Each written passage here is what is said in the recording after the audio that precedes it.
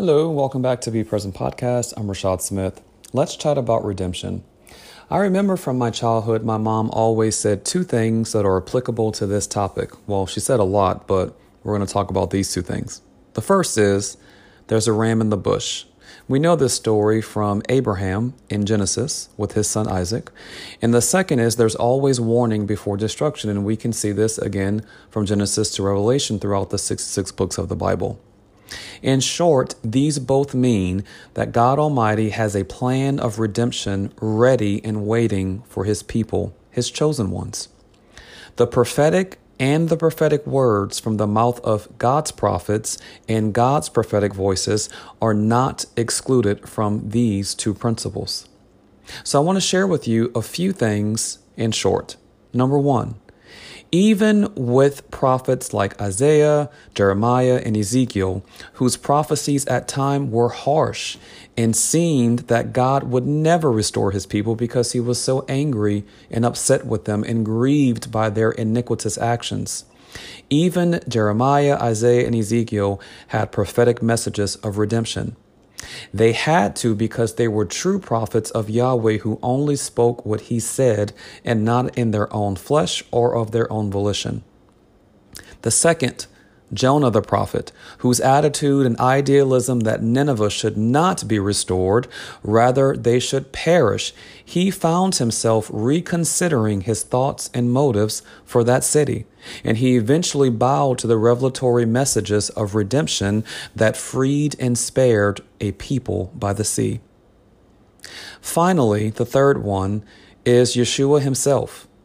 We can find this in the book of Revelation to 5 out of the 7 churches, where he started out with compliments, acknowledgments of their strengths, all positives. He commended them for their righteous efforts, and then he rebuked them, admonished them, and advised them to be cautious and mindful of their iniquity in their strongholds. The point: the prophetic roots out, pulls down, destroys, and throws down, but it also builds, plants, edifies, exhorts, and comfort. I have never, nor will I ever misjudge any prophetic type of his or her call. We each have different niches, streams from the prophetic river, callings, assignments, and perspectives that make up our gift and gift mixes. However, at the end of the day, regardless if you are a primary warning prophet or a primary encouraging prophet, there is always balance between what God is saying, which is correction and comfort.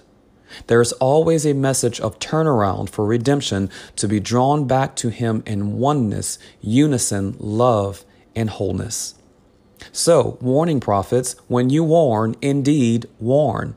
Warn like there's no tomorrow, but also tarry a little longer. Press in and pursue the Father to hear what else he might be saying, what else there might be as far as salvation and redemption. If you are an encouraging prophet with messages of hope, when you inspire and exhort, do it well.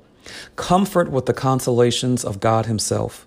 Yet similarly to the warning prophet, ensure you are lingering longer in God's counsel room to hear if you might need to give a message to someone, a piece of land, or a group of people that will bruise their egos, wound their carnal nature's pride, and bind covetousness in them so that they will mature and grow in the Spirit. You never know if your word of correction could be the thing to get them to their next phase or out of a place of familiarity that hinders them. In closing, make sure you always look for the redemptive word of Yahweh that reorders his people and orients them on the path of righteousness, hope, and wholeness. Blessings.